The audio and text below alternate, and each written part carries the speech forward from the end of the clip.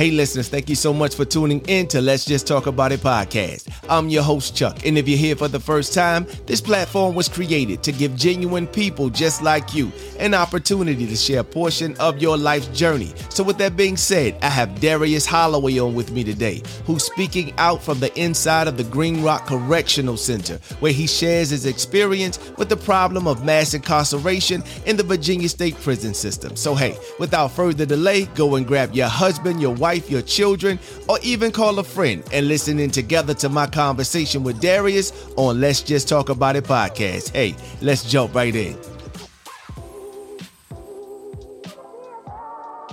Hello, this is a prepaid debit call from Darius Holloway, reborn. An inmate at the Virginia Department of Corrections, Green Rock Correctional. To accept this call, press 0. This call is from a correction facility and is subject to monitoring and recording.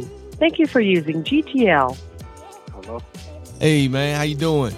Oh, what's going on? What's going on, Chuck? Doing great, man.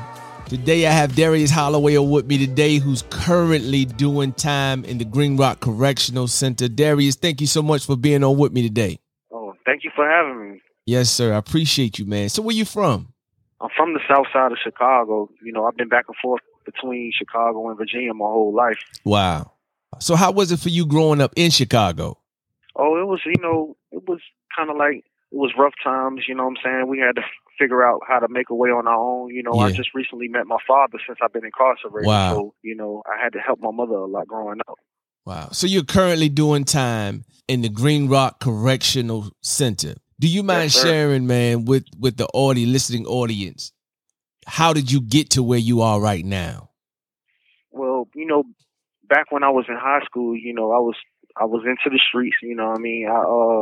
I ended up shooting 2 people when I was in high school, and they landed me with 4 use of firearms and 2 malicious wounding, you know, and I ended up taking a plea agreement to leave it up to the judge's discretion. Wow. So I didn't plea out to any time. I just plead out to the mandatory time of the use of firearms. So now I'm here. Wow. You talk about the correctional center. Go ahead.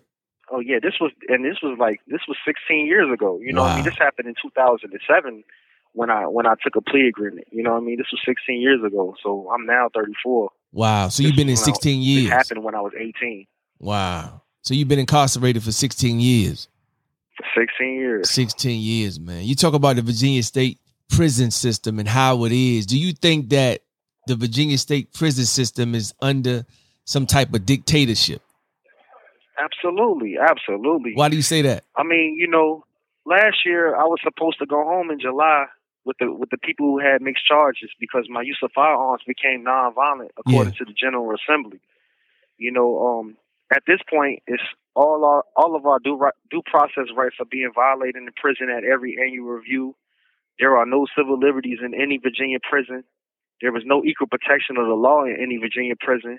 The taxpayers and the delegates voted on laws that got passed in 2020 that went into effect July 1st, 2022. And the governor and all of the heads of the Department of Corrections created policies against the laws that got passed so that no one with mixed charges can obtain the benefits from the laws that got passed. The law was called HB 5148, which allows us to get 15 days off our sentence for every 30 days we do in prison. This law was intended to put an end to mass incarceration, changing the use of firearm offense into a nonviolent offense. But the governor and the Department of Corrections of the heads created policies that violate the constitutional right to equal protection of the law and violated the code of Virginia. The code was 53.1-202.3b. You know what I mean? They allowed all use of firearms to be considered nonviolent. Yeah. You know what I mean? And it's like, how can you be part of the executive branch, which is a violation of the division of powers, Article 3, Section 1? You're part of the executive branch, but you're making legislation decisions. You know what I'm saying? The only way that a bill is supposed to go into effect is through a bill. You know what I'm saying? That's the only way that a law can go into effect. Yeah. Is to have the House and the Senate a chance to vote on this law. You know what I'm saying? But they're doing policies on their own as if they're lawmakers. You know what I mean? So now taxpayers don't have no idea what's going on. The outside world don't have no idea what's going on. The creators of these policies have absolute immunity, so no one could be sued. So they could do anything they want, and there's nothing we could do about it. Wow. all the level 4s and level 5 prisons are fighting for showers once a week on a 24-hour lockdown. It's arbitrary detention against the law, Phil. You know what I'm saying? So our rights are being completely exiled from society. Yeah. If the laws that's already passed are not being enforced, then the future laws will not be enforced either. You know what I'm saying? That's either telling us that we are less than 3/5 of a man, or that my life has become equivalent to a state budget. You know what I'm saying? Yeah. So at this point, it's like there's no equal protection of the law. So now it's like, we need all the help that we could get to change the law, or to at least allow them to apply the law that already exists. So what do you think can be done? Right now, I think the governor offices are being flooded with lawsuits, but I think that the Supreme Court should judge on the ruling in our favor. On every case that come across their table, it should rule in our favor. The circuit courts and the Supreme Court should rule in our favor, because they don't have any business making any decisions for the legislative branch. You know what I'm saying? Because the people are ones that give the Constitution power. You know what I'm saying? If you're not going to do the things for the people, then the Constitution shouldn't even exist. You know what I mean? If you're making a policy to suspend a law, then that policy should be void, because the law was passed on the behalf of the people. The people made that decision. You going against the people right now, that's what makes it a complete dictatorship. Wow. Everybody in the Congress is a representative of a district. That district is a representative of the people that live in that district. You know what I'm saying? The people that's incarcerated are U.S. citizens just like everybody else. You know what I'm saying? I'm a U.S. citizen, so that means I still have rights. Rights, yeah. You know what I mean? I still have rights, but those rights are constantly being violated. You know what I mean? You got to be halfway dead to get parole in Virginia. Yeah. They're not giving you parole in Virginia unless you're halfway dead. The people that was under the old law. And that's before 1995. So right now, I think the system needs to switch back over to how it used to be. We should all be getting 30 for 30. You know what I'm saying? Under the GCA system, instead of this new ESC, earned sentence credit system, that they divide all these people with their different charges. You know what I'm saying? It's creating too much confusion. There's too much division, and it's not equal. You know what I mean? And according to the 14th Amendment, everything is supposed to be equal. Let me ask you this. So when you come home, right, or when the individual comes home from incarceration, they got to fight to get their rights back. You know what I mean? I had to get mine back. So do you think that they look at people that's incarcerated from the perspective they have no more rights right now? Right. Do you think that? Absolutely. The people that's incarcerated, they're looking at them like they're less than 3/5 of a man. Right. You know what I mean? When you get locked up, you become 3/5 of a man, because most of your rights go out the window except for your basic human needs. Yeah. You know what I'm saying? Your rights is based off of what ought to be. That's a normative statement that's based on a basic human need. You know what I'm saying? So right now, they're not even giving us our basic human needs. We got people that's on level 4s and level 5s that's never seeing daylight. I just came from a level 5. Wow. I didn't go outside in a whole year. You know what I'm saying? They had me locked away under a padlock, and I ain't go outside in a whole year. I was at Sussex 2. They doing Sussex 2 and Sussex 1 the same way. They not going outside. Red Onion is not going outside. Wallace Ridge is not going outside. Yeah. And that's a basic human need. You know what I'm saying? And that's inside the prison. We not even getting the rights to let us out of prison. They done cut the budget so we can't even get out of prison. So it's not a 3-strike law in Virginia. It's a 1-strike law. Your first offense is your last offense in Virginia. What would you say to the audience to help better the system right now? Because you never know who's listening to this. So what would you say to them to help better this system? At this moment, right this second, I think that the people should, one, protest that we have a constitutional convention and make them enforce the laws that already exist for prisoners, for one. You know, two, I think that the governor should be impeached for even trying to violate the division of powers, because he went far outside his boundaries. You know what I'm saying? This has never happened. Like since 1981 to now, this has never happened. And from 1981 to now, the laws has done nothing but got worse and worse every year. You know what I mean? So they think that being tough on crime, giving out more time, making people stay in prison longer is changing the way that the environment is in Virginia for public safety, but it's not changing anything. Everything has been already factored in for all the victims. And when they passed the HB 5148, you know what I'm saying, as far as the good time go, everything's already been factored in when they passed every law that they ever passed in Virginia. But right now, it's like they're not even giving us a chance to pass laws. They're not giving us the chance to change anything because nothing has changed. Everything is getting worse and worse for the poverty. You know what I mean? Poverty communities, for people that's in unfortunate communities, it's getting worse and worse for them. But the people who got money is getting better. It's a cakewalk. Yeah. It's a cakewalk. Yeah, absolutely. It's the bourgeois. You know what I mean? They call that the bourgeois class. It's a cakewalk. They sitting at home in luxury. You know what I mean? Thinking that the strict laws has changed anything. But the only thing it's doing is making it so that the children in the future that commit a crime is going to be in the same place as me. You know what I'm saying? They're going to be in the same place as me. So if I don't try to change it now, if we don't all try to change it now collectively, you know what I mean? The future of Virginia is incarceration for a black child. Yeah. It's a money thing. Definitely a money thing. Yeah, definitely, man. Yep. And you're right, man. It seems like it's just a one strike system, and it's pretty much over for a person, you know? Yeah. Over for you.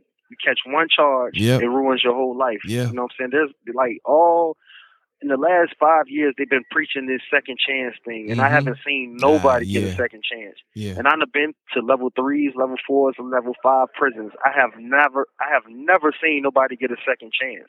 The closest thing to a second chance that we had in prison was getting that good time bill to go into effect for everybody who had use of firearm charges and making the use of firearm charge nonviolent. Yeah. But when they took that away, that was the second chance right there. They just took the second chance back. Yeah, they took it back. You know, how is it that we have a governor? How is it that we have a governor in office that's making laws or policies to suspend the laws that already exist against mass incarceration? So if they're going to make policies against mass incarceration, then that means they agree with mass incarceration. They're shareholders of the departments of corrections. They're shareholders. They got to be making some type of money somehow with the system if they want to keep us in here. Yeah. So now, you know, the policy that they created in the Virginia Department of Corrections was called 830.3. You know what I'm saying? The 830.3 was created 2 months after the law went into effect. The law went into effect July 1st, 2022. They created that policy 2 months after the law went into effect in September 1st of 2022, right? Mm-hmm. So now when they created the policy, it was like nobody knew that they made this policy. Yeah. Everybody thought that the HB 30 amendment that the governor made was to change the budget plan. You know what I'm saying? They thought that he changed the law when he changed the budget plan, but the reality of the situation is he didn't change the law. He couldn't change the budget plan. He wasn't supposed to be allowed to change the budget plan because according to the articles of the Constitution, it states that the governor has 2 years and 6 months to change the budget plan to a bill or a law that goes into effect. That law got passed January or February of 2020. Yeah, it was quick.